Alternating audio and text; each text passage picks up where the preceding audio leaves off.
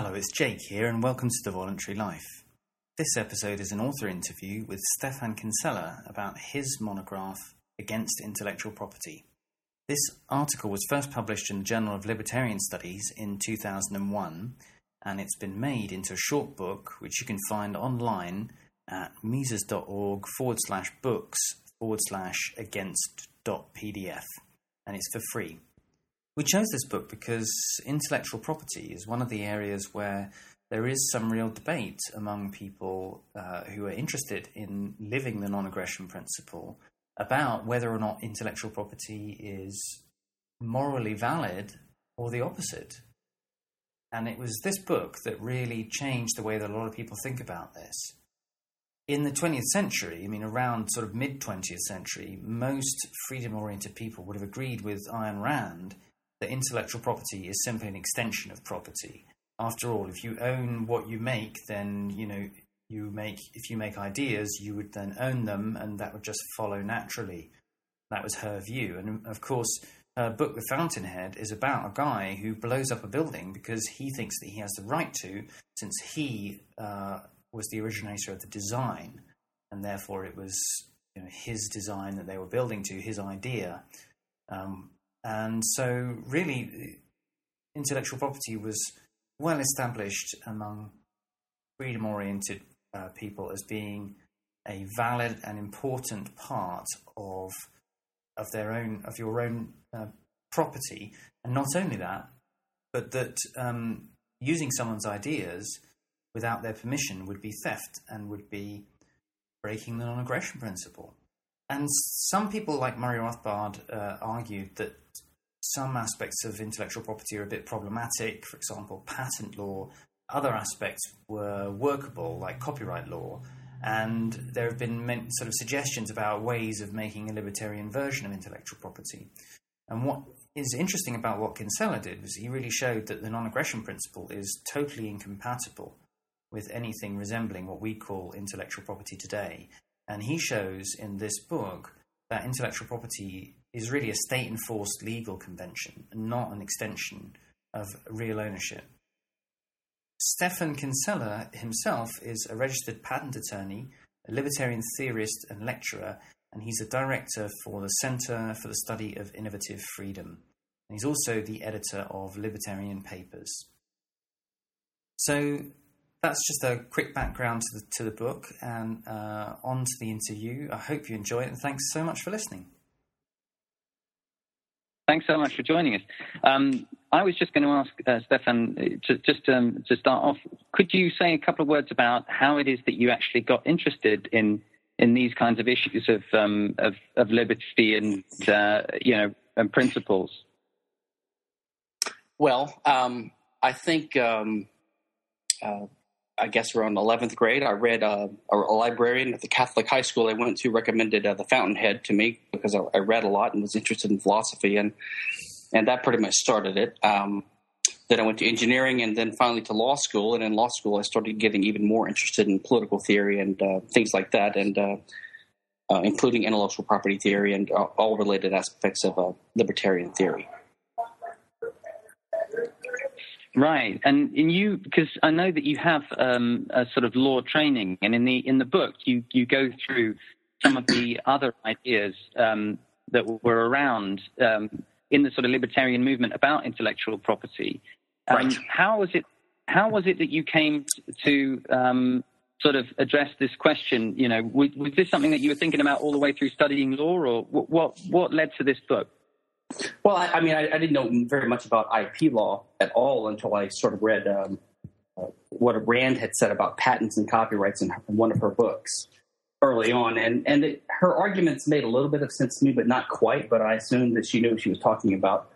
But the more I studied libertarian theory and kept thinking about IP law, I kept trying to figure it out and figure out a way how what she proposed made sense. And there was just too many problems with her theory there. She shifts to this utilitarian, almost ad hoc type of rationale in her book. And actually, in law school, I wasn't interested in IP at all. I wasn't going to be an IP lawyer. I never even thought about it, to be honest, until I got out of law school. But when I started practicing IP law as a young lawyer, I kept thinking about these issues, and finally came to the conclusion that the reason I was having trouble finding a justification for IP was because Rand was just wrong, that there is no justification for IP. And once I thought about it that way and started, a lot of the pieces fell into place, and the whole system made a lot more sense then. Right. And I was wondering, when you were looking at this, obviously a lot has happened in terms of people thinking about IP with the rise of the internet and with people copying things online, and the whole discussion about whether or not IP, in a sense, is just unsustainable anyway, because copying music, for example, and other digital things is becoming so prevalent. Was that sort of in the background when you were thinking about these things, or were you just looking at it more from an abstract perspective? No, it was really pretty abstract, and it really had very little to do with the fact that I was starting to practice IP law. Since I knew something about the law because I was practicing it, I decided to go ahead and, in the beginning of that article, just lay out systematically exactly what the law is, because there's a lot of confusion among libertarians about what the law is when they discuss this topic. But I have never claimed, to make an argument from authority that because I'm an IP lawyer, I know more about IP policy than others. In fact, it annoys me when IP lawyers do that, and most of them, of course, naturally are pro-IP, but don't give very good arguments for it. So it was pretty abstract. I think I started writing mid-90s on anti-IP, and finally I put them all together in that article, which became a monograph. And I remember it was around 2000 or so. I just actually had a talk with Professor Hoppe last week at the Austrian Scholars Conference in Auburn. And he was telling me, he was the editor of the JLS at the time, and he accepted my article, and he actually gave it its title. And he told me that when he accepted the article, he didn't think it was, he liked the piece, but he didn't think it was that big of a deal. And I said, I didn't either. But it's sort of, the timing was fortuitous because, because like you say, the rise of the internet and technology has sort of magnified and exacerbated a lot of the problems with IP and made them more obvious to a lot of people. And I mean, if you just subscribe to enough blog forums, you'll see dozens of examples every week of outrageous applications of copyright and patent law. Right. Well, I know that there's a lot of people on the call, so if anybody would like to ask any questions or make any comments while we have Stefan on the line, then please do go ahead. I have a question. Go on, Steph. All right. Thanks again. It's always great to chat with the author. The scarcity question. It seems to me, riding roughshod in with non-legal expertise, it seems a little bit like begging the question, which I'm sure just means I don't follow something. But when you talk about scarcity, the lack of scarcity in ideas, I think the way that my mind goes, when you sort of bring up this example that if I have a technique for harvesting cotton that's superior, if you borrow or take or copy my technique, I don't lose anything. I think that I do, just from a pure economic standpoint, which is I lose the exclusive economic advantage of being the only person who can use that technique. So it would seem to me that what's scarce in the realm of IP is not ideas or songs or whatever, or the copying thereof, but the profits that can accrue to the exclusive use of such a thing. And I think that's where the scarcity shows up for me. And I was wondering if you could talk a little bit about that. Well, I think in a way that is in a way correct. I mean, I don't know if you lose the exclusive right to it. I don't know if you ever had the exclusive right to it.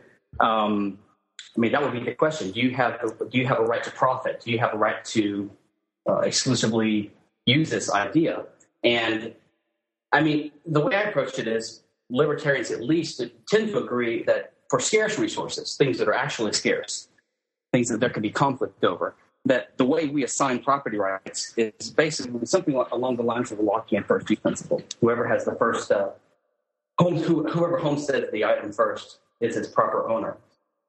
And so once you agree at least on that, then it becomes clear that assigning rights in the profit or in the value of something conflicts with these other rights.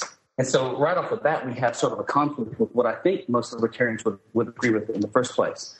But I think the problem in general with saying that you've lost your exclusive right to profit off of this idea is that we don't have property rights in value of things. Value, and by that I would include reputation rights, the value of something. You could say that if Walmart sets up shop next to a mom and pop store, they harm the mom and pop store and they rob them of their business. But of course, they're not entitled to that business. They don't have right to the custom of their customers. And so I would say that you have to think in terms of the praxeological status of human action. Okay? So action is the use of means, which are scarce resources, in accordance with our understanding of causal laws to try to achieve some end. Right? And to use a means that is necessarily scarce, necessarily implies that if you're using it, someone else can't. So it makes sense for there to be ownership, or it makes sense to understand why there would be a need for ownership of these means. But information is sort of what guides your action. It's just a plan you use to guide your action. And many people can use the same pattern of information, the same recipe at the same time. So it doesn't really make sense for you to have ownership of that pattern to have successful action. You have to have ownership of the means, but you don't have to have ownership of the information that you select to guide your action.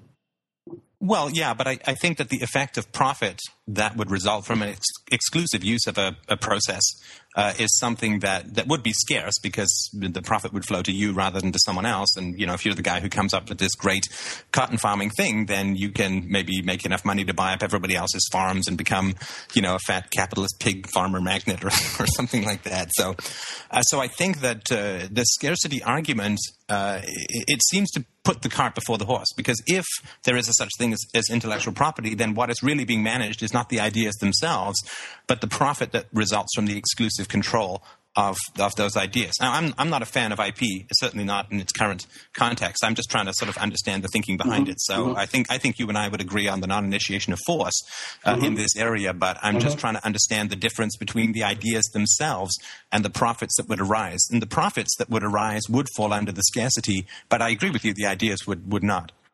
I don't know if profit literally would arise. Profit is just an economic description of the difference between money inputs and money outputs or something like that. So the actual money that you have, okay, you could say that's a scarce good, the gold, right? So let's talk concretely.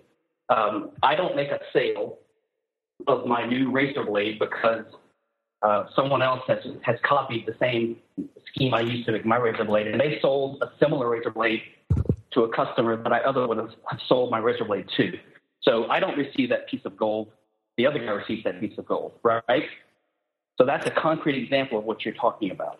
Because I don't have the exclusive state-enforced monopoly to sell that type of razor blade, someone else received a piece of gold from a third-party customer instead of me, correct? I don't want to go into the state enforced, because I think we're in agreement on that. If we can just stick with the one that's in your book, which I think would be more helpful. Let's say I come up with some great way of harvesting cotton that produces twice as much cotton. It's some ingenious machine, right? So it produces twice as much cotton. Well, clearly, if I retain exclusive use of that process, I'm going to be economically much better off than if everybody else can use it, right? Yeah, but you'd be better off because you would receive pieces of gold from people that you otherwise would not, right? Right, and I would be able to underbid other farmers, and so it would be, there's economic efficiency, at least for me, let's say, and hopefully for my customers, but that to me is where the question of scarcity is most important, because the gold that comes to me as the result of me being a great cotton producer is scarce, because obviously money is scarce except in a fiat currency economy. But you see, the argument you have here, I think, the scarcity comes in to the question of who owns that piece of gold. Now, you have a third-party customer who owns the gold. We all agree to that, right? He has the right to give the gold to whoever he wants to. He can give it to me or to someone else. If he chooses to give it to someone else instead of me, then my competitor owns that piece of gold now. So the scarcity argument follows the piece of gold. When you say you don't have the exclusive right to use it, to me that's a sort of disguised way of saying you don't have the right to use force to stop someone else from making a similar using a similar process. So I don't know how you would have an exclusive right to do something without initiating force against competitors. How would you have such an exclusive right without initiating force?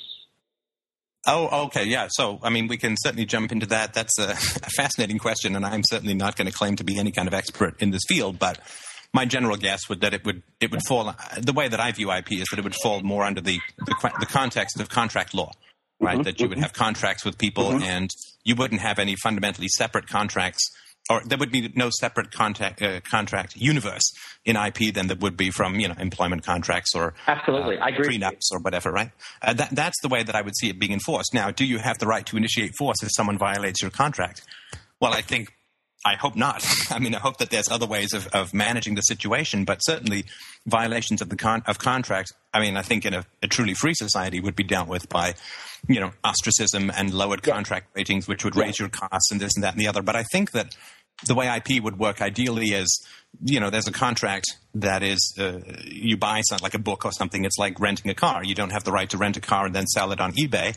And you don't have the right to buy a book and then, resell it at a profit or if you don't have a contract. So I think it's not something that should be separate, which unfortunately it is under the status system, but it should be under the rubric or umbrella of contract law as a whole.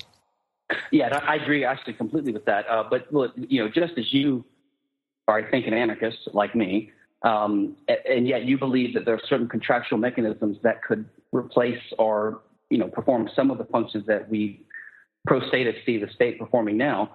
And the institutions and agencies that would arise under a private contractual regime, you would not call that a state.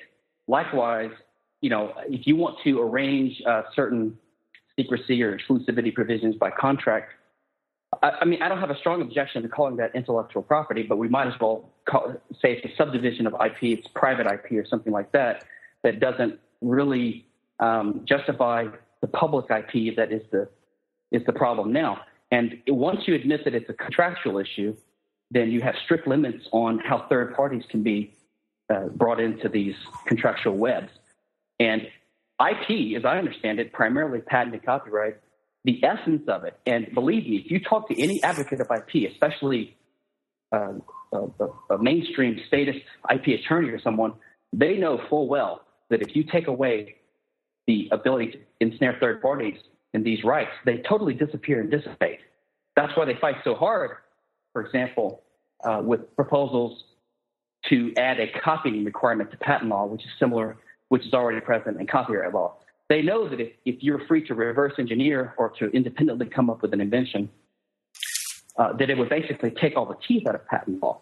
So the entire essence of patent law and even copyright law is its ability to affect third parties who have not signed a contract. But if you wanted to advocate, and I gather from what you said earlier, you're not in favor of the current regime. You might be in favor of some regime, and you probably would be in favor of something having to do with contracts that are completely compatible with libertarian theory.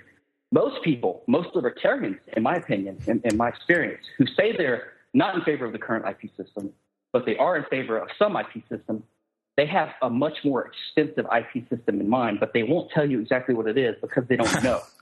Right. So, I'll say, well, look what patent law does. And they'll say, well, I'm not in favor of that. So every terrible example I think of, they say, I'm not in favor of that. And then I'll say, well, what are you in favor of? They say, well, they'll say, I'm not an IP expert. How do you expect me to know? It's almost like theists who argue for God, and when you ask them to define it, they say, well, I can't define it. It's almost the same thing. So it leaves me frustrated as to what to oppose or argue against if they can't even define what they're in favor of. Right. No, and I think that in a free society, you wouldn't say employment law. You would just say, I guess, contract law or whatever. It may not even be called law, but it probably would. But some sort of common law. And there will be gray areas, of course, right? I mean, if you are the eighth person to receive stolen goods, are you really responsible for returning it to the first person? I mean, those things are hard to figure out. Or let's say you're living on land that was taken from the Cree 150 years ago. There is going to be some gray areas, of course, right? I mean, that's just the nature of the beast. The purpose of a free society is to solve the 98% of the problems that are pretty obvious, and then leave the intellectuals to quibble about the remaining 2%. So I'm very much in favor of just having it as an umbrella of voluntary contract law. I do think that there may be different levels, right? So there may be some people who say, I don't really want to be part of this contract law system when it comes to intellectual property, in which case they would neither be able to have it enforced against them nor enforce it against other people. I mean, there could be different levels or layers, and it would be a competition for what would be the most cost-effective way of doing it, with, I think, the rubric that there is no way to involve third parties in a dispute. That having been said, and I'm sorry to monopolize, I'll just ask one more question, which was burning in my head before tossing you to the other wolves, which was the question around the idea that if you have IP, that you have a lien or some sort of third-party ownership over every piece of property in the world, right? So if I write some stunningly filthy and ingenious limerick, that other people can't write that down if I've copyrighted it, and so in a sense I have ownership over everybody else's property. There were two things that popped into my mind, which I'm sure are fairly easy to dismiss. The first is that it's not really possible because people aren't going to randomly, like nobody randomly writes out Hamlet, for instance, right? So it's not really barring something that people would do in the normal course of events. And if they would do it in the normal course of events, like writing Happy Birthday, you can't copyright that because that would be sort of in the normal course. And the second objection was that we have that anyway. Like, I can go and buy a knife, but that doesn't mean I have the right to plunge it into someone, right? So laws against stabbing are laws against, like, that's in a sense exerting property rights over everyone's property. So I was wondering if you could clarify those for me. Yeah, so let me take the first one first. It is true that one aspect of copyright law, which covers what's called literal copying, just an actual duplicate of the original item, like, you know, an exact copy of an MP3 file for a song or something like that. I agree with you that is extremely unlikely, probably practically impossible to occur without copying. So there is actual copying done in those cases.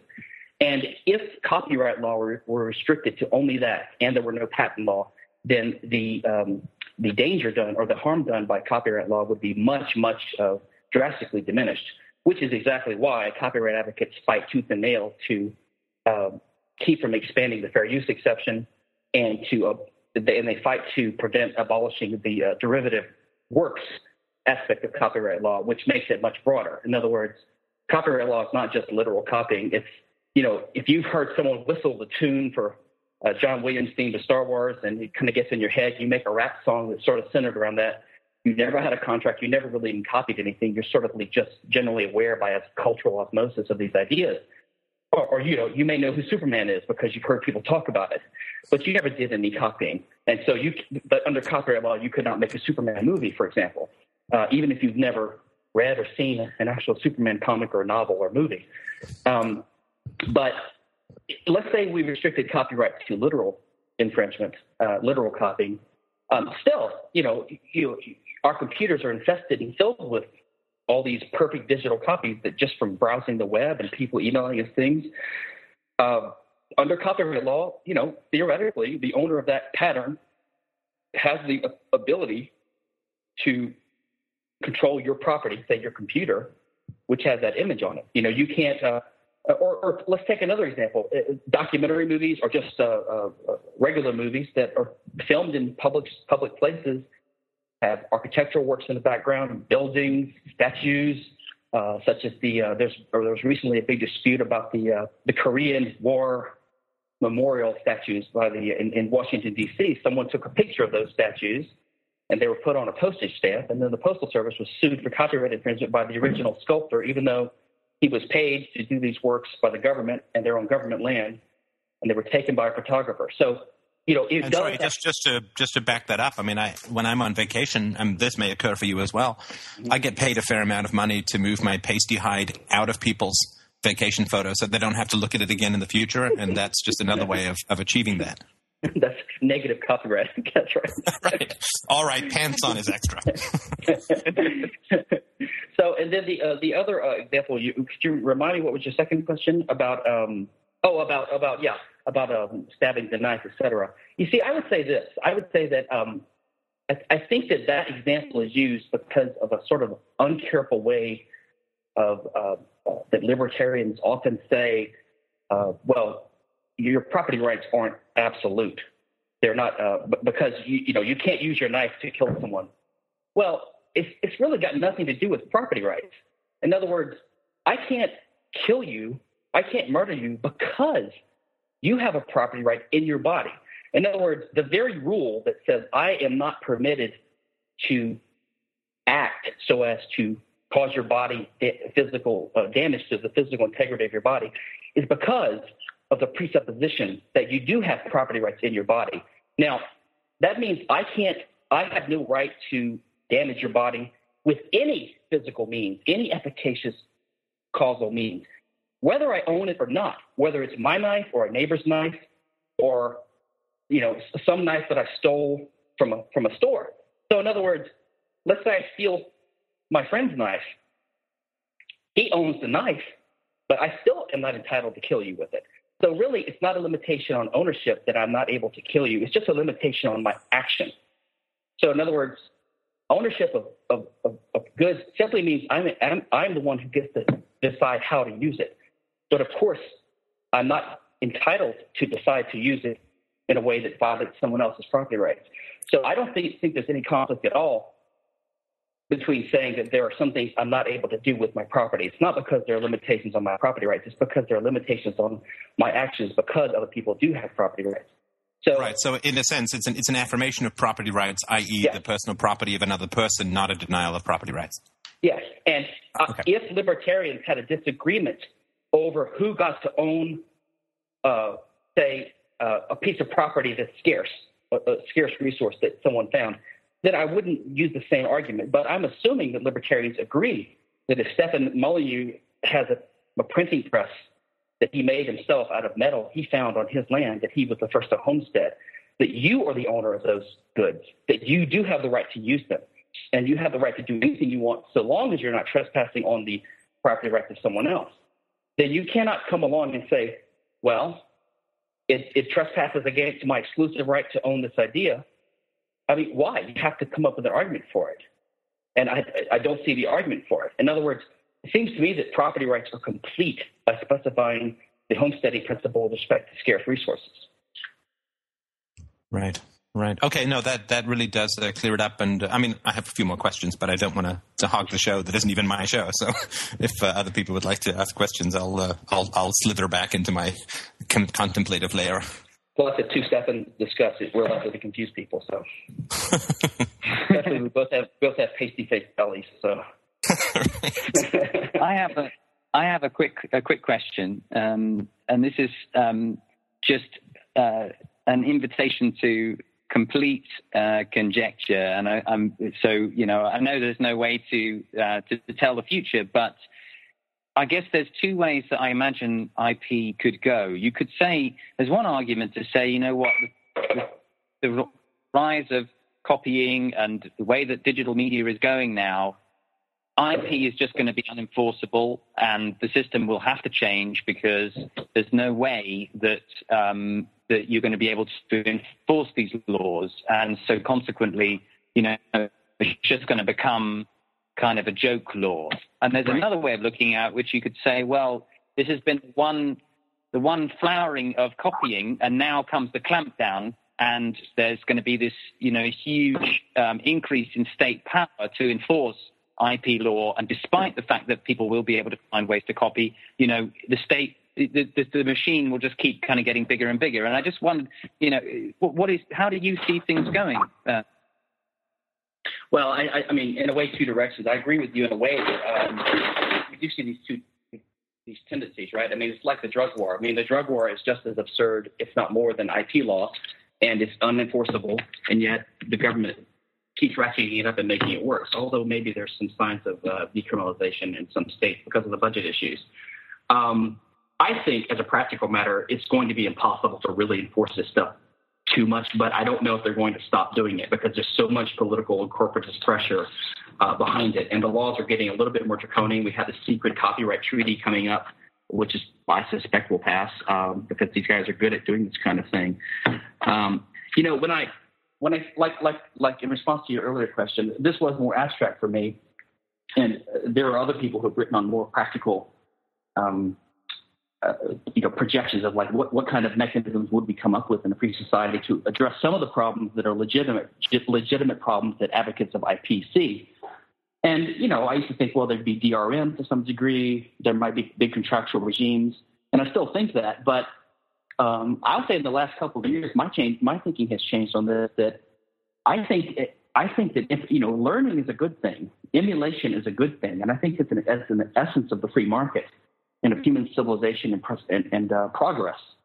It's a good thing that information is not scarce. It's a good thing that we can infinitely duplicate it and learn from the insights of others and pass it down from generation to generation and increase the store of information. And in a sense, that's all IP is. It's just information. And I also think that people will just have to adjust and adapt, and I think they will. And I think the young people and the dynamic sort of internet culture people are already doing it. I mean, they're putting their stuff out there. They want to be known. I mean, like I think Cory Doctorow said that the danger is not that people are going to rip you off. It's obscurity. You want people to learn and know who you are. And I think you just throw it out there and you get known, you establish your reputation, you use your skills to survive in the world. And how people do it, I'm not exactly sure. I'm not sure how big blockbusters would be made in the absence of copyright law. Maybe they wouldn't be made. But I suspect they would. I'm not sure exactly how. Fantastic. Has anybody got any questions or thoughts to put to Stefan?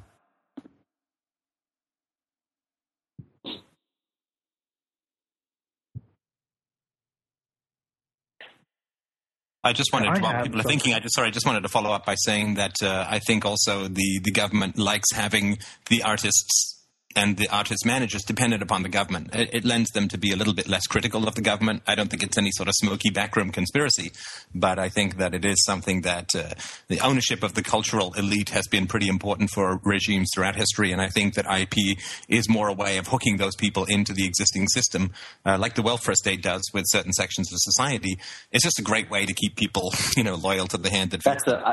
I never thought about that. That's a good point. In a way, the state is sort of like their patron, right? Because the state guarantees them, in a way, some way to make money. So it's you don't get any ugly pictures of the king from the court painter, right?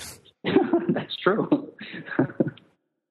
But sorry, I interrupted somebody who had, I'm sure, a more intelligent thing to say.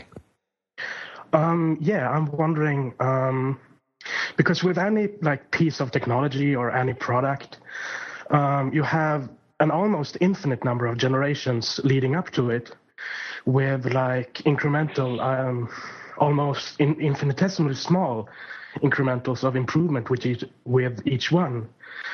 And what do you guys think it is that sort of help these status agencies to determine where the stop point is for a patent or for a copyright? What really helps them determine here is where you can't improve on this thing anymore? I'll throw my 2 cents, and if anyone else wants to comment on this, I don't know if I would have a lot more insight than others on this issue, but I will say that I don't want to diminish the role of creativity, obviously, in the mind. And objectivists and Randians go completely apoplectic when you oppose IP, and they think you're basically saying that there's no role for the mind is unimportant, creativity is unimportant. Of course it is. Of course it is important. And I also don't want to say that there are no great thinkers in history, but I do think that our view of the kind of great man view of history has been exacerbated by just standard history and just by maybe some of our capitalist pro-business worship. I mean, you take all the famous inventors that we hear about, like Eli Whitney with the cotton gin and others. You're right. I mean, if you think about where they are on a chain of progress, they're just one little dot in progress that goes back thousands of years, of thousands of incremental improvements. And he stands on the shoulders of people that came up with ideas that he improved upon. And okay, maybe the delta between his improvement and the previous guys is greater than average, maybe even a lot greater than average. But he's still just one dot in sort of this kind of generally rising slope of technological progress. And what he wants to do is build upon the progress of others, but draw like this bright circle around his contribution and get a monopoly protection on it to basically stop progress or extract the rent from it. And how does the government do it? Well, they do it with arbitrary patent law. I mean, this is one problem I have with it. It's completely arbitrary. And I mean, I see this from the inside practicing. The laws that the government uses are completely unobjective, non-rigorous, vague, subjective. They change over time. They change where you see a patent that was granted 10 years ago, 15 years ago, and everyone sort of laughs and they see that it was obvious in hindsight. But back then, the patent office didn't see that, or wasn't able to see that, or didn't care to see that. Now, copyright's a little bit different. I do think most copyrighted works are original. But the question is, if it builds upon the work of another, that's called a derivative work. That's the exclusive right of the original work's maker. So you just don't have the right to incorporate other people's work into yours, even if it's original. For patents now, patents is a little bit different. Patent, you can build on it. You just can't use it without their permission, at least for 17 years or something like that, until the patent expires. So, I mean, from a libertarian perspective, if you look at the current scheme, it is so manifestly and obviously unjust. It boggles my mind how any libertarian could uphold it, unless you're the type of libertarian who thinks that, Congress and the legislature and big statutory schemes like the Americans with Disabilities Act and FEMA and Social Security, if you think all those are legitimate, then I suppose you might think that this huge statutory scheme is legitimate too. But other than that, I don't see how anyone can think this type of legal system is legitimate. The other thing I just wanted to mention as well is that the government is very good at bribing organizations whose costs it has enormously raised. Right. So, for instance, if you look at, we haven't talked about this much, and people don't bring this much in IP discussions, but of course, medicine is something that patents are, you can measure the number of lives that they cost. Why do drug companies need such lengthy patents? Well, because it costs $1 billion because of government interference to get a drug to market. Exactly. And so because they've raised their costs so much, they need to bribe them with stuff. Otherwise, the whole thing would fall apart. They need to bribe them with extensions of patent law over medicines. And the same thing is true if you look at movies. I mean, why are movies so ridiculously expensive? I know a little bit about this, having made one. It's because the unions have such a tight and expensive control over the movie-making process that if patents and controls over the distribution of movies were not given, so they raise the costs ahead of time, which of course raises the cost for consumers, and then they enforce the IP as a way of bribing those whose costs they've raised, which again is paid for by the consumers. So I just wanted to sort of mention that's another incentive. That's a good point. And not only that, they make it illegal for people to come up with alternative ways to get around some of these the cost of exclusion, for example. And by that I mean like the antitrust laws, the monopoly laws. I mean, right. there very well may be contractual mechanisms that big pharmaceutical companies or Hollywood companies, who knows, they would come up with to try to make this project feasible in a non-IP world. But they're prohibited from doing that because it's illegal for them to collude and conspire and all these things. So basically the government, not only do they raise their costs by the FDA laws, the regulatory process, tort law, right? Taxes, which basically make everything more expensive. I mean, everything they do makes it raises costs, and then they make it impossible for them to come up with contractual regimes that would get around these things. So all they leave them is one thing is the copyright and patent law, and not only that, there's no guarantee that with a patent or a copyright you're going to make enough money to make a certain project viable, right?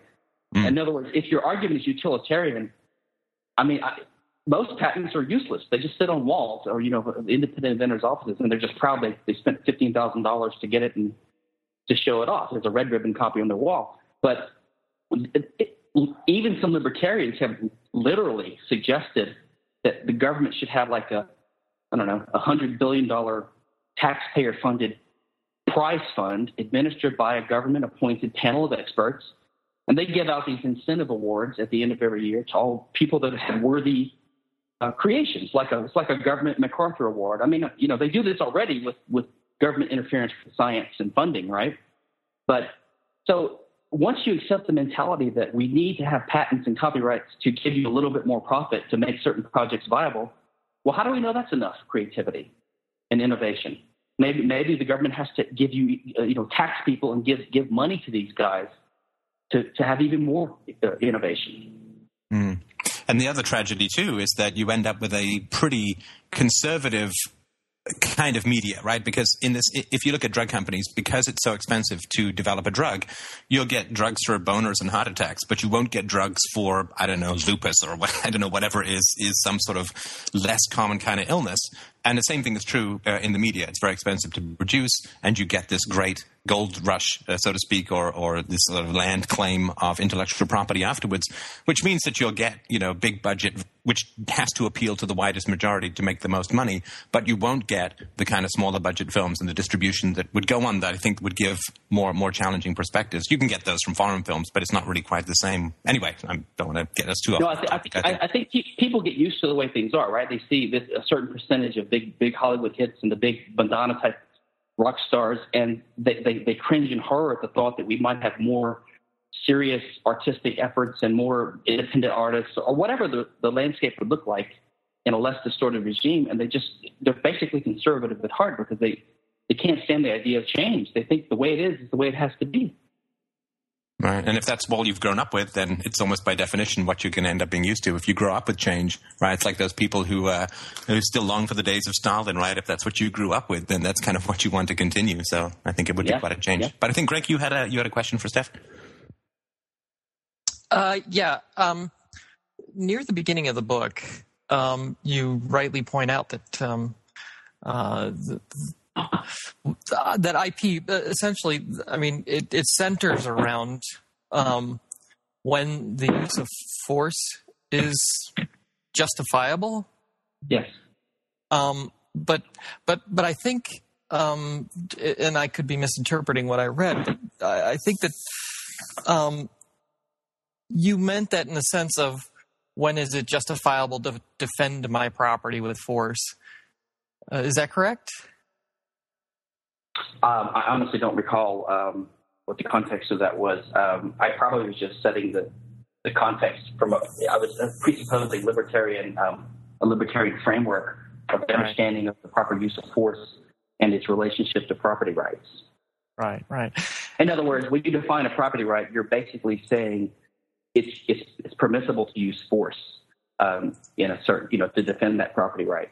Although I would tend to agree with Stefan, by the way, on the probably the likely prevalence in a free society of ostracism and things like that instead of actual physical violence in most cases. But anyway, theoretically, right. To define a property right implicitly defines a correlative right to use force, to enforce that right. Right. And so the question to me actually is, where does the original initiation of force take place? Because to say that I have the right to use force to defend implies that someone has used force against me already. And so I was wondering, in the context of intellectual property, where does the actual initiation of force first take place? Like, is someone actually aggressing against me if they copy my song or if they photocopy my book or they repeat a manufacturing process that I use or whatnot? Is that actually an act of aggression? Well, okay, so I think I follow your question. Let's break it down to the different elements, okay? Now, we have to decide whether there's a contract or not. If there's a contract, then it's debatable and it depends upon your concept of contract rights. What would happen if you copy something in contravention, violation of contract? But let's put that aside. Let's assume there's no contract. So, let's say you come up with a what was the example we gave earlier, a new method for harvesting cotton or something. Or even a simpler example. Let's say that, let's take some cavemen, and one guy, everyone's living in caves, and one guy gets the idea to stack a bunch of logs and make walls and lives in a little hut, and that gives him some advantages. And his neighbors see that, hey, this guy's got a house, and so they start making houses on their land. Now, if the first guy runs over and burns down the second guy's house, I would say that's an initiation of force. I would agree. Now, the advocate of IP would have to say it's not, and he would have to say that it's a response. See, in my view, we have to, as libertarians, we have to break down force into initiatory and responsive force. That's my sort of binary classification. It's either initiated, which to me is a shorthand for invasion of others' property. So it really is dependent upon the concept of property, but still there's initiation and there's force that's in response to initiation force, which is responsive force. And that would include restitutive force, defensive force, or even retributive force theoretically. But basically it's not initiated. It's in response to force that was initiated. So to say that the log cabin inventors burning down his neighbor's house is responsive force, you'd have to say that the first guy building his house was initiated force. Now, the only way to argue that is to say that, the first guy had a property right in the building of log cabin houses all over the world. And to me, that's begging the question, because that's what the IP advocate wants to prove. So you can't rely upon standard libertarian principles to argue this. You have to come up with an extra argument. You have to give a reason why that this guy building a house gave him any rights outside of that house, other people's property, which they already owned. Now, in today's society, the way the force happens is because of the government. So you have, Intel will file a patent on a chip design or something like that, and they'll get a monopoly grant from the government. And if someone else violates it, they'll send them a threatening letter. If they don't pay them money or stop doing what they want them to do, Intel will go to the courts, and the court will, if Intel wins, the court will order its, the agents to go and seize money from the bank accounts of the loser, or they will issue an injunction saying you cannot make this product, and if you do, it's contempt of court, and we will come put you in jail. So there is literally force used by the state. And what we have is libertarians saying that is justified force in response to aggression by the competitor. Okay? So this is the sorry state we have now. We have libertarians basically siding with the thugs of the state against people who are only producing useful products to sell to people. Right, and it's basically to me that's the actual initiation, right? Because but unless you accept the argument that the future profits of exclusivity is what's being stolen. I'm not saying that's my argument, but that is the IP argument as far as I understand it, that the future profits. So the log cabin thing is like, well, if other people don't build the log cabin, then they're going to pay me 5 bushels of wheat for me to build it for them. And so I'm out 5 bushels of wheat. This guy has stolen from me the 5 bushels of wheat that I would have over the exclusive right to build a log cabin. And therefore I'm going to burn his log cabin down in some Rockian orgy of homicidal violence because I'm out 5 bushels of wheat. Do you think that the argument makes any sense yourself? Well, this is the challenge, which is to me, this is why it's such a loop-back procedure to argue these things, because in a sense, if you accept intellectual property, then you are out 5 bushels of wheat, and you have every right to go and get those 5 bushels of wheat back. And if you do invent something from Intel that might make you $1 billion next year, and then somebody takes away that $1 billion by copying it, then they have initiated force because you are owed $1 billion. It's sort of like stealing somebody's stock portfolio. Well, maybe it'll make money, maybe it'll lose money, but I want to have the opportunity to make money. So I think I don't have a great answer for it because I'm just not that smart or experienced in the topic. But I just wanted to point out that this is the framework that the two sides are working. So the one side says you don't have a right to potential future profits. And the other one says, well, they're not potential future profits if I already have the right for exclusive control over the process. No, and so I think agree that's the justification for IP, that you are stealing the money that I would have made if I had had exclusive control. Yeah, but again, it all seems like begging the question. Sorry, don't mean to interrupt. Go ahead. Phrases like exclusive control, what does that even really mean? Well, it means that if I invent the computer chip, you can't just reverse engineer and copy it.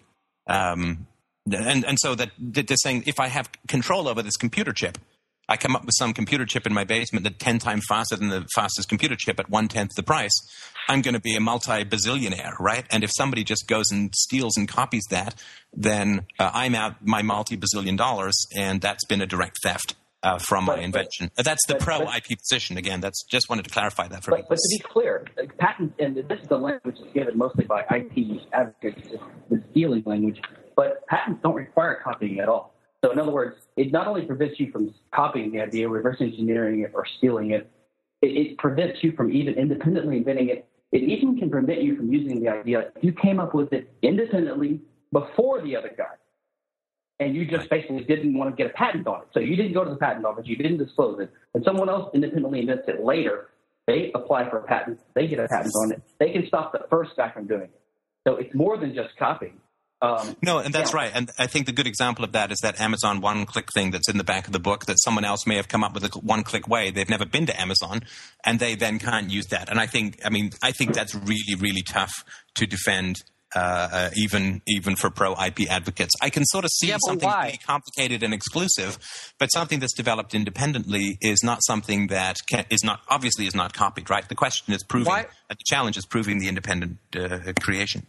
Why is that hard to defend, though, if your position is that Amazon's imputed income is going to be damaged? Is going to be damaged by somebody else having a one-click.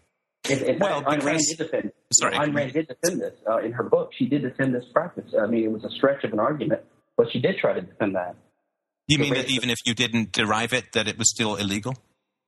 Well, she defended in her article what she thought was the practice that the first guy, she did the idea that let's say two guys did it at the same time, and the first one to get to the patent office gets the patent, which actually not the U.S. law. She actually did not understand the law, but she thought the law was the first guy to get to the patent office wins. So she came up with an argument why couldn't she get it, even though the other guy independently invented it. So I think her position would extend to someone who. Well, yeah, in fact, it does. And in fact, when you have a tie at the patent office, it's a sign that the idea, time has come to the idea. It wasn't, it was obvious anyway, you know? We actually have we have a recent example of this, too. And by your own argument, Steph, Apple was actually justified in doing what they did by suing HTC for the slider widget on the Google phone. Yeah, I mean, I don't know. I think that, to me, Apple and Microsoft suing anyone over stuff that they all stole from Xerox way back in the day just seems kind of funny. But I don't know enough about that, and I wouldn't even venture to understand. This is not my argument. This is just an argument that's important to understand if you're going to look into. I always think it's really good to give your opponents the best possible arguments that you can in order to make sure that your position is as battle hardened as possible. Yes, but Steph, in your opinion, that the pro-IP guys' way of putting it that it's a property right in this monopoly, in this exclusive right to the stream of profits or something like that. That I'm going to make X amount of money by exclusive control, and if you violate my exclusive control, then it's like stealing a cab that I have, in a sense, right? I'm out that income. Yeah, but you denigrated that rightfully, I think, being question begging. But I thought you also said that the opposite view was question begging too, which I don't think it is. I think the libertarian perspective that you have a property right in property that you homestead, it's not question begging. It's a statement of what the libertarian position is, and I agree that stating it is not proving it. I don't think it's question begging. I think it's just assuming that we all agree. Basic principle. I think you can defend it with other arguments, which you come up with and others come up with. But I think that like an exclusive right to profit is actually disingenuous because they're avoiding stating starkly what they're really in favor of. What they're really in favor of is control of other property so that they can make a profit. It's not the right to the profit; it's the right to control other people's property to stop them so they can make a profit. Yeah, sorry to interrupt, but I think, again, to play the IP position, I think that they would then say, but if other people would, in a sense, accidentally or independently come up with it, then it shouldn't be a law. But if nobody is going to, the moment the Bohemian Rhapsody is going to come out, nobody is immediately going to say, oh, I just finished that exact same song in my basement. Then the odds against that would be so large.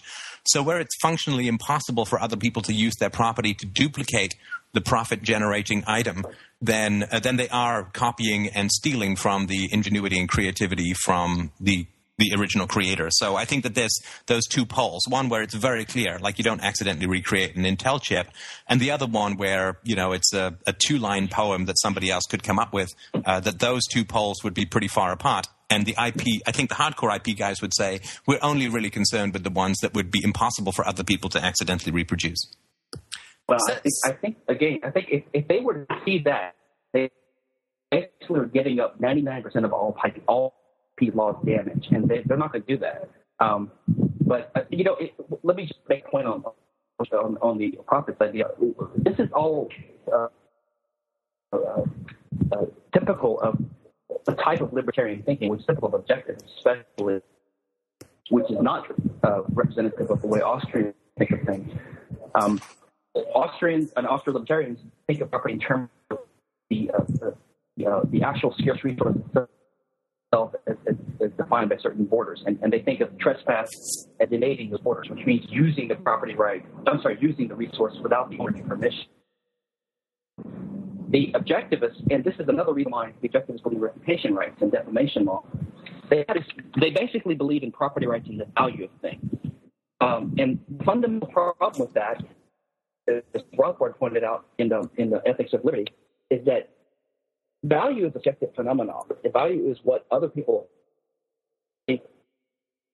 assay something to be.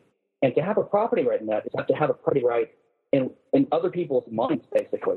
And so this is one reason why over the few years I've come to think of reputation rights as another type of IP. It's not typically classified as IP, but I think clearly it is. It goes by the same type of reasoning. The objective is say, give labor on something and give it, and they say you create a value. Think of a value as a noun, right? It's a thing floating out there that is a value. If you create a value, then you're, of course, the owner. I mean, who else would be the owner of this value other than the creator? They never stop and ask the question, what types of things are ownable in the first what types of things are property in the first place, right? But basically, if you believe in IP, you're going to have to believe in defamation law, reputation rights, and I think basically they're all just protectionism by the government. The government is giving favorite laws to favored parties, favoritism, and they're protecting their markets. It's nothing but modern mercantilism. Right, and if people say, well, you're creating a value, again, this is why it's like, to me, these always become like determinist arguments, and that it's always begging the question. I don't mean that that's what you're doing, Steph, but that approach where you say, well, you've created a value. Well, but it's only really value because you have intellectual property exclusivity. Right, so in a sense, it's not a value if there's no IP. So it's begging the question about whether there should or shouldn't be to say there is a value.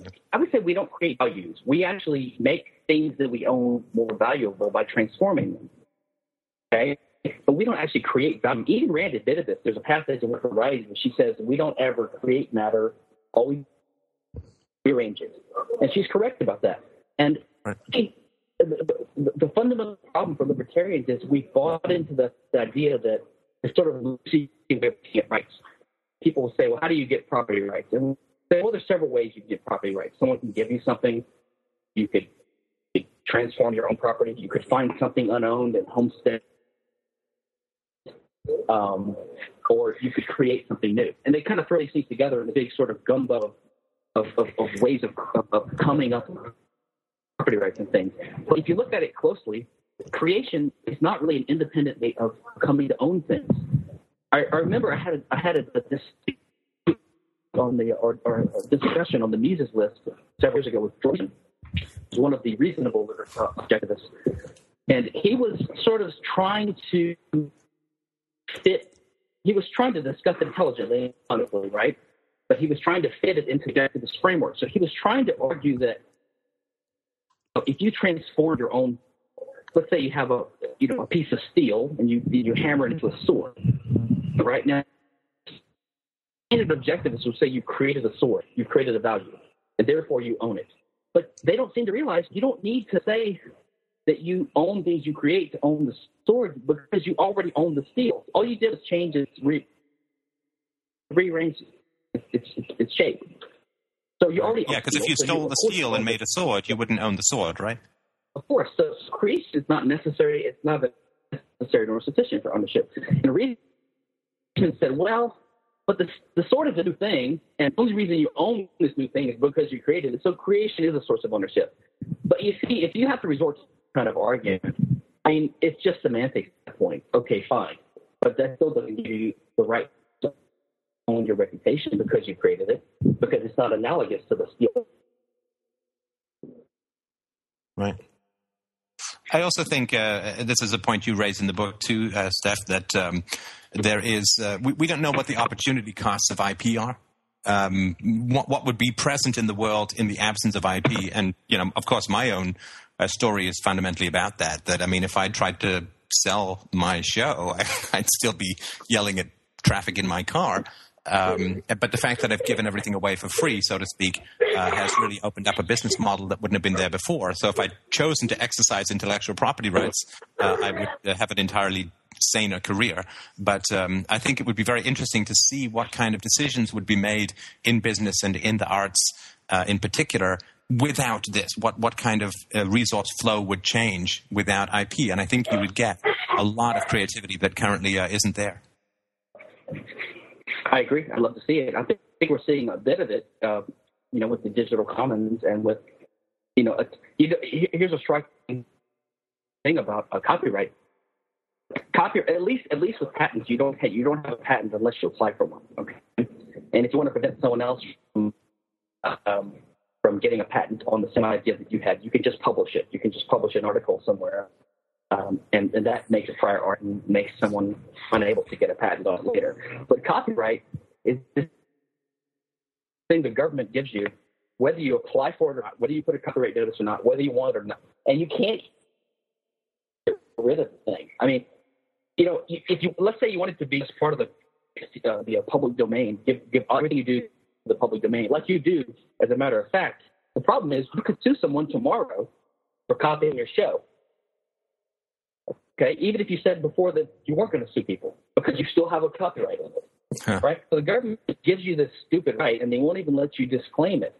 They won't even give you a process by which you can do it. You can only have a contract with a particular person that they sign consideration. Other than that, there's no reliable way to do it. People try these things. They say, well, just dedicate it to the public domain. You can't. I mean, you can say words, but that doesn't stop you from filing a lawsuit or winning. Right. So, copyright is like the Roach Motel, right? You can check in, you just can't check out. Well, yes, it's like any other right, like any discrimination rights. If you're a minority, want to apply for a job at some company, you might want to tell the employer, listen, if you fire me, I promise I will never sue you for racial discrimination. But that promise is meaningless, and the employer knows you can't make that promise because you do have the legal right to sue for racial discrimination later. But due sensitivity to Steph's vacation schedule, I just wanted to make sure. Sorry, just wanted to make sure we got. If there are any other questions, I know that the sunlight is calling you to to slowly explode on the beach. I just want to make sure we got all the questions in that people might have. I had one, but this is an argument that I use often that none of the pro intellectual property people can seem to tell me that I'm wrong about. So, for example, the current patent laws of the United States allow people to patent living organisms where that patent extends to future generations of the patented organism.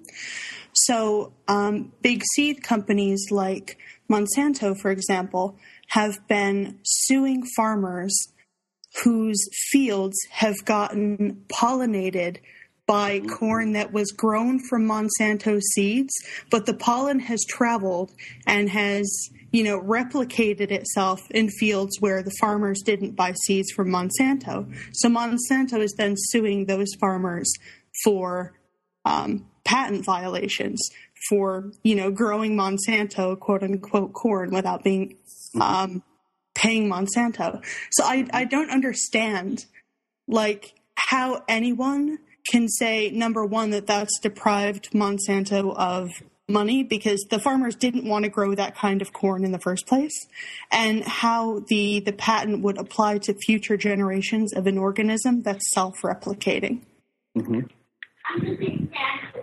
Well, I mean, I've heard those stories too, and they're just another example of an obvious and manifest injustice of the patent law. And the problem is, this is just another one of those things. Point them out to the IP advocates, at least libertarian IP advocates. They'll say, "Well, I'm not in favor of that." I mean, they just basically buckle on every bad example you give them. They'll just say, "Well, I'm not in favor of that, of course." Right, and of you course. Say, well, what are you in favor? You say, "What are you in favor of?" They say, "Well, I don't know. I'm not an expert." I mean, right, like you hear horror stories in the Bible, and it's like, "Well, I don't like that stuff." Well, yeah, but the example you give is similar to what used to be called marine patents under U.S. patent law. And that was the phenomenon whereby you could file an application. They used to say patent, and they could stay in what's called prosecution. That's between filing and when they issue. They could stay in prosecution for in some fact. This guy Jerome Lemelson filed all these windshield wiper patents and other things. He filed them like in the 50s, and he kept kind of just refiling them and turning claims to the patents as he saw technology change. And eventually other people invented intermittent wind wipers and things like that. And he just waited decades until everyone had adopted it. So in other words, the industry had adopted it all. It's just like you reminded me of this because the farmers basically are getting these seeds in their fields, and it's not even their fault. They're just growing it because they were just given it, right? So the submarine patents was a phenomenon where, say 40, 20, 30, 40 years later, finally I would let his patent issue, and it would submerge like a submarine, big juicy targets to sue because the entire industry has embodied technology because they didn't copy it from him. It was secret. They independently invented it later, and they just started using it.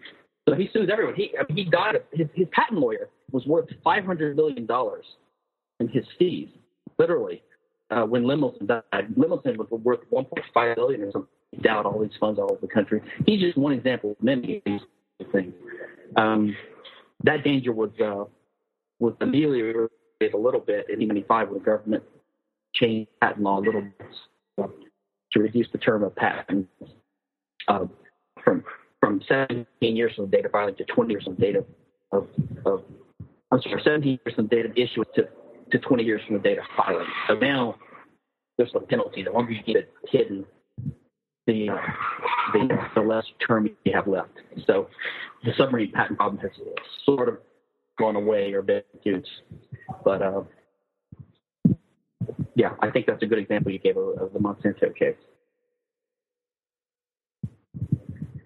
Yeah, the only other thing, the other question that I usually have for IP people is the patent law also, it allows you to, as far as I understand it, to patent anything that has not had a prior patent on it.